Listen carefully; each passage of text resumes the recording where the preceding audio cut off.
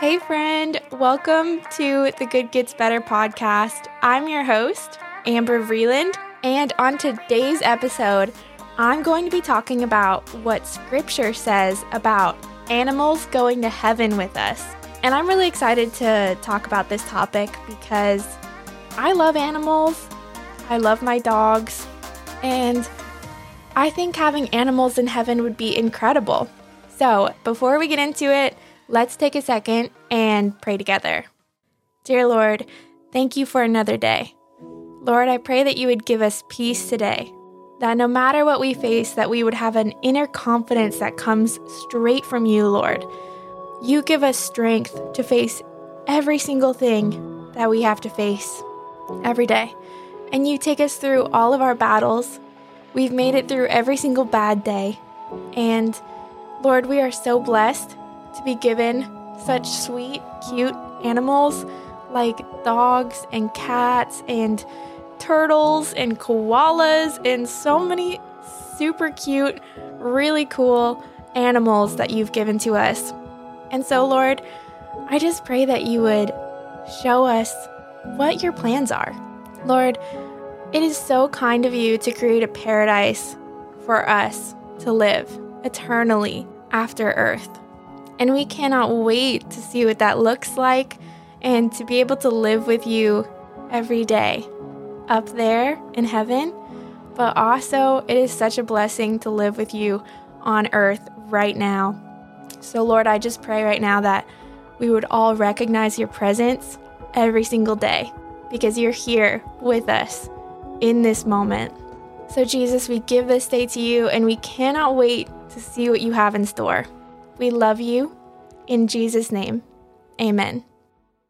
So the reason why I thought this would be such a fun topic to talk about is because I actually have a lot of friends that don't believe that animals go to heaven with us or that animals don't have souls. And I totally understand that perspective, but I believe that animals do go to heaven with us. And I'll give you all of my reasons. They're all backed up by scripture. And I hope that you find this encouraging, that your pet goes to heaven too. And the first place we are going to start in scripture is a story that is so fun. And it's a story that's not spoken about often. And the reason why I believe it's not spoken about often is because it's found in the book of Numbers. And you're probably thinking, like, how in the world is there a cool story in the book of Numbers? Because you would think that Numbers is just, well, a book of numbers. But it's not.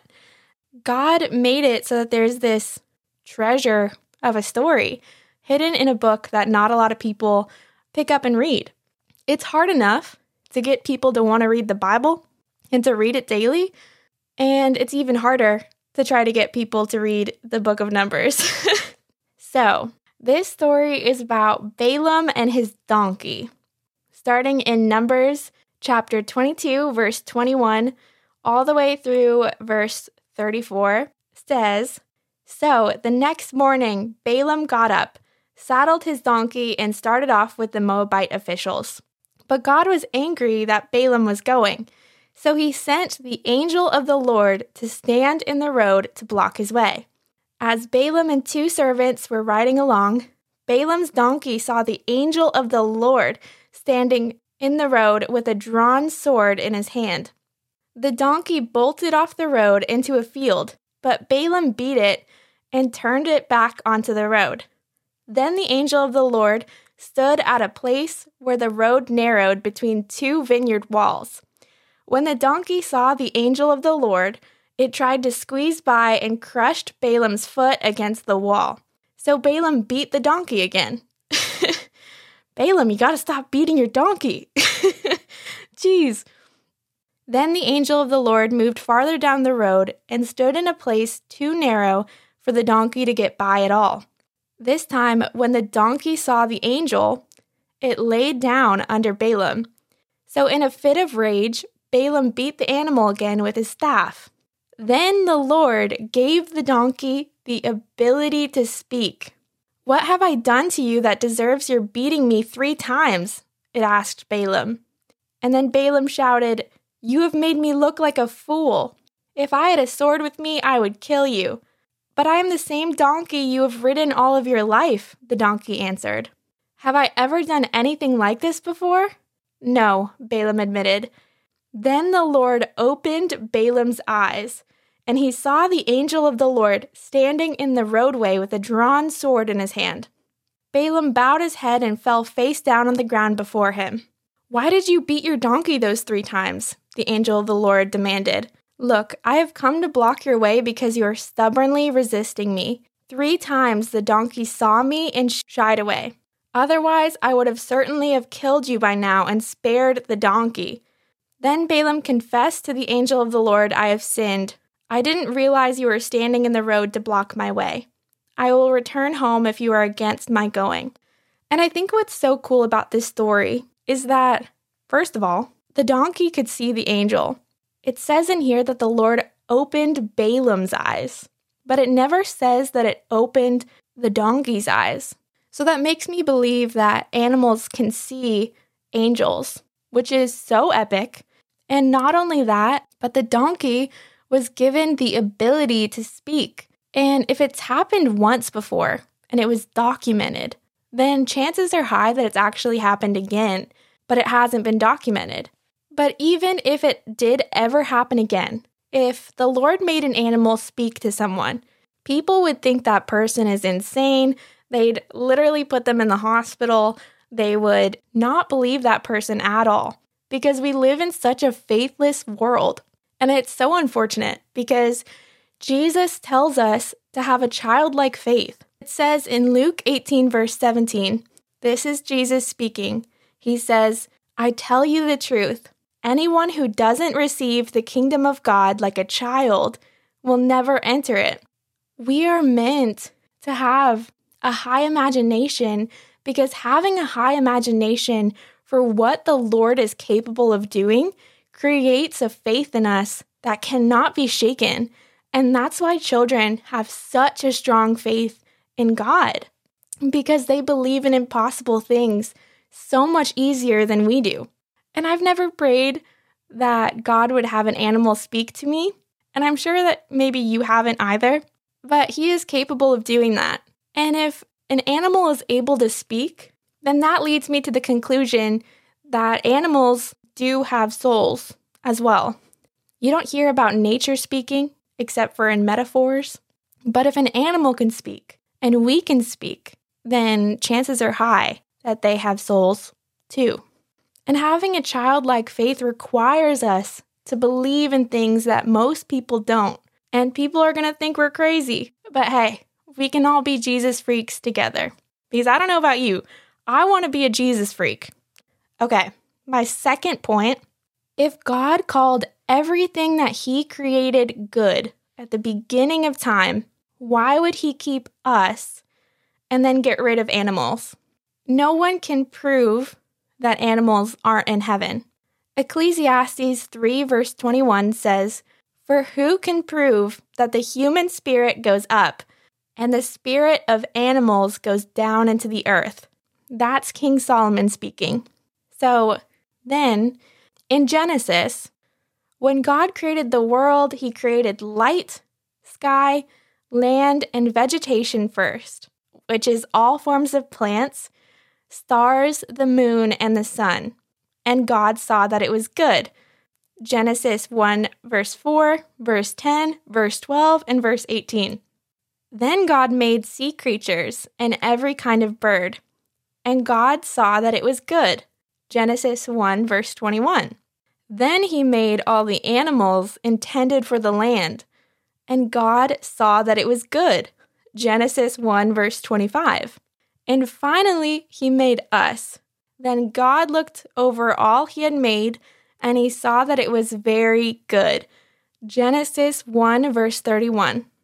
So if God called everything that He made good, He called the animals good, He called humans good, He called all of the nature that He created on earth good, then I believe that animals actually have a higher chance of getting to heaven than we do, because we, first of all, are the most apex predator there is in all of the ecosystem. And second of all, we sin continually all the time. And animals, I wouldn't say animals sin. There are some animals that are dangerous, and you probably shouldn't mess around with them. But I believe in heaven, if they were to go there, that they wouldn't be dangerous anymore, because heaven is safe, heaven is kind, heaven is good and life-giving. And right now, I'm reading the book Holier Than Thou by Jackie Hill Perry. And something that she says in her book about God's holiness revealed in creation is very fitting for this. It says, "There will never come a day when God ceases to be holy. If that were possible, it would be the day he ceased to be God. Knowing that as an absolute and unmovable truth colors everything we understand about God's ways and works. In creation, he was holy. Man was made to image his righteousness, and all the other things like the sky, the ground underneath it, and the animals on it were judged as good by God. And when he applies that word to anything, he is telling the truth. For if anybody knows how to use it the right way, it would be him." That's such a good quote. I love it. It's so encouraging. Piggybacking off of that point, wouldn't God bring all that is his home with him in heaven? If God decided, which he did, to take us home with him in heaven at the end of our days, and that is such a blessing. And I can only imagine that in heaven, it's not just going to be one big white room of complete emptiness. I'm sure it'll have nature. It'll have trees and sky and sunsets and all the beautiful things that he's made. So then, why would he leave out animals if he created them too? Psalm 24, verse 1 through 2 says, "The earth is the Lord's, and all that is in it, the world and those who live in it, for God has founded it on the seas and established it on the rivers." And then Psalm 50, verse 10 through 11 says, "For every animal of the forest is mine, and the cattle on 1,000 hills. I know every bird in the mountains, and the insects in the fields are mine." So if everything on earth belongs to God, including insects and animals in nature and us, then I don't see why he wouldn't bring all of his creation that he called good at the very beginning when he designed them up to heaven with him. When you move houses, do you get rid of all of the belongings that you love, the things that you cherish, even the art that you designed? No, you don't.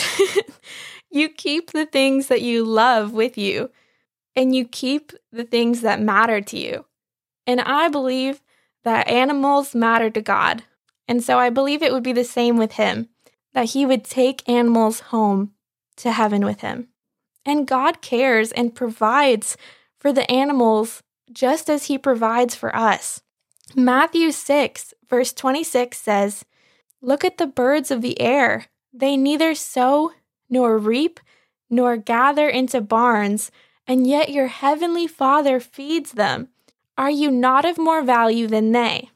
If God provides food for the animals to the point where they don't even have to worry that they're not going to find food, they literally have to scavenge for food every single day for breakfast and lunch and dinner. And yet we have this special thing called grocery stores where we can go and get food for ourselves, and it's easy for us. They live to find food, and God provides for them. So if he provides for them and he provides for us, then I don't see why he wouldn't bring them home to be in heaven with him. You provide for something that you care for. If he didn't care for the animals, then he would not provide for them, but he provides for them. And I know that you could make the argument that God provides for the animals because they're our food and they keep us nourished, but think about how many animals we don't eat. There are so many animals out there that we don't eat, thankfully, and I think that's so cool. And it shows God's intentionality. So if God provides for animals and humans on earth, and he promises to provide for humans eternally up in heaven, then I believe that he will provide for animals eternally as well, because the Bible says that God does not change. So if God does not change, then it would be inconsistent for him to provide for animals throughout thousands of years on earth, and then change his mind and not provide for them once they die, and to provide another life for them. And just because it says that humans are more valuable in God's eyes doesn't mean that animals aren't valuable to God as well. Also, God's example of a perfect paradise on earth included animals. When you think back to the Garden of Eden, he made that to be the perfect world for us to live and flourish. And yet, of course, Adam and Eve eat an apple from a tree that God told them not to eat from because he gives us free will to obey him or choose not to. And the Garden of Eden included animals. And that's obvious to us because we know that there was a snake in the tree that deceived them into partaking in an apple from a tree that they were not supposed to eat from. And if that's how God made a paradise look on earth, including animals, wildlife, trees, just a beautiful place where you can be with the ones that you love and to be with him, then I don't see how when he made another paradise that it wouldn't reflect the paradise he made in the Garden of Eden. I believe that the Garden of Eden is a great representation of what heaven is going to look like when you get there. And I know that the only thing that would not be included for our party up in heaven is going to be that tree of evil because there's no evil in heaven, and there's not going to be a little deceiver trying to convince us to come back with him to hell. Because heaven, we are safe with God. We've done our journey, and I'm so grateful for that. We're not going to be sinning, thank goodness. And God also had every opportunity to wipe out animals and provide another source of food for humans when he sent the flood to the earth.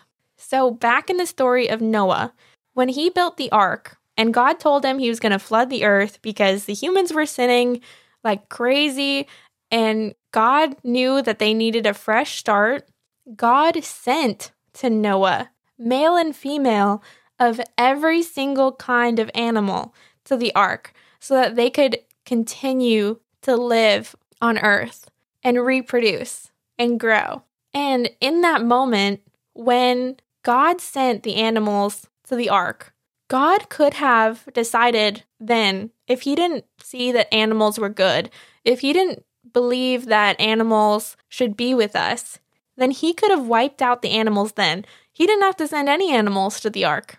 We could have all just been vegetarians this whole time. It's true. He could have wiped them all out at that point. It would have been the perfect opportunity.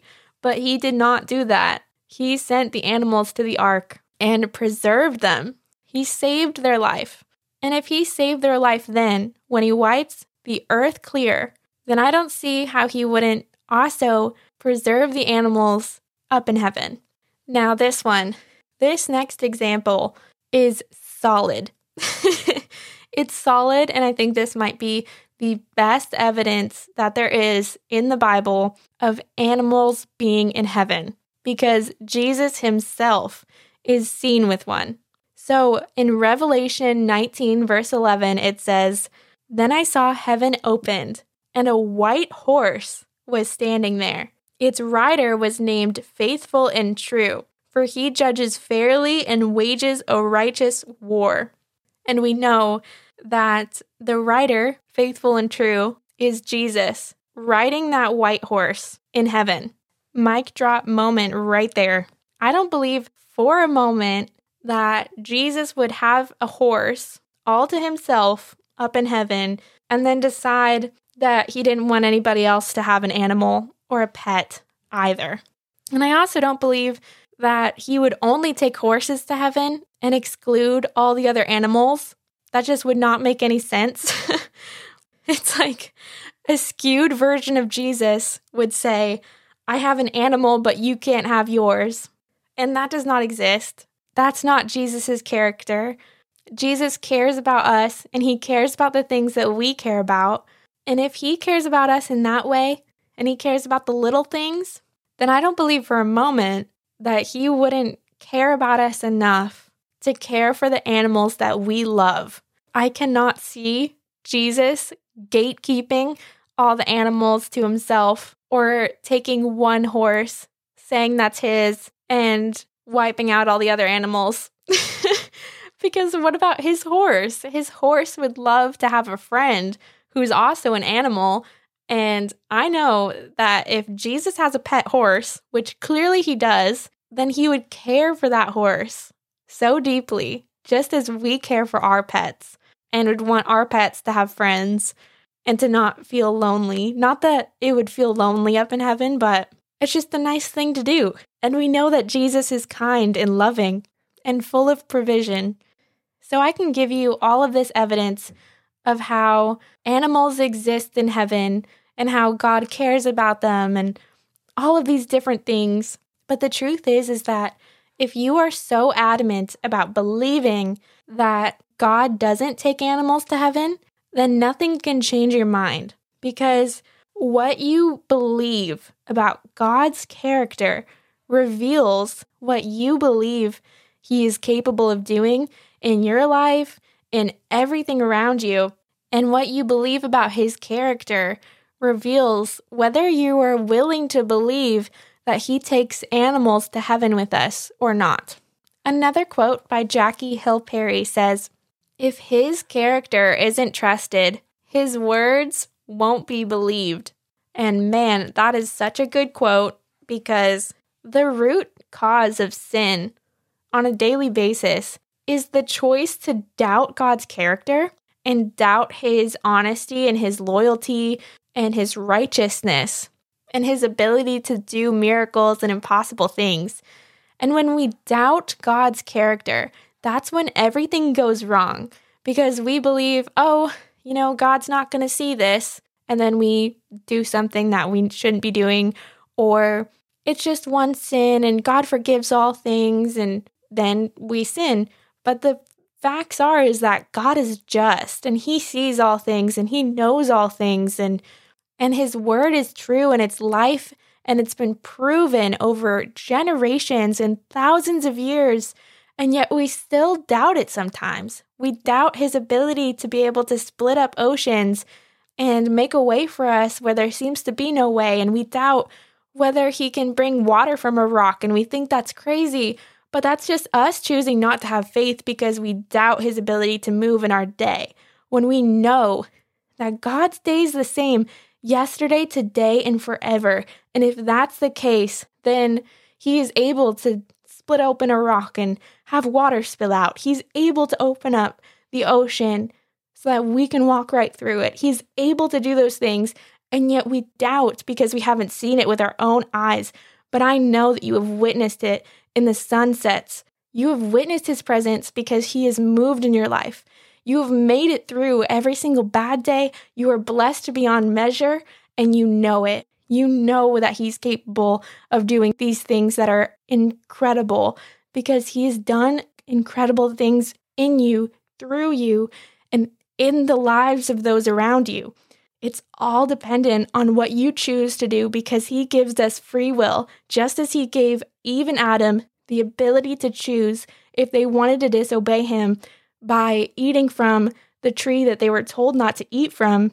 And so I cannot tell you to believe that animals go to heaven unless you choose to believe that God cares about us enough to do that, and that he cares about the things that he made, and that he's intentional with everything that he does. And the truth is that a holy God cannot be a self-serving God. He cannot be selfish. And if God isn't selfish and he made an entire paradise for humans, by the way, humans are animals, we know this because of science. If he made an entire paradise for humans, then I know that the same God over us is the same God over the animals and the same God over nature, the one who paints the skies and calls every star by name, then I believe that he has made a paradise full of animals and nature and stars and sunsets because he designs these things so beautiful and we love them so dearly. And I know that this heaven that he has made our home is going to be a place that is far beyond what we have here on earth, because that's what he's promised us for eternity. And if it's better than it is on earth, then why would he take away things that he knows that we as humans love and care about?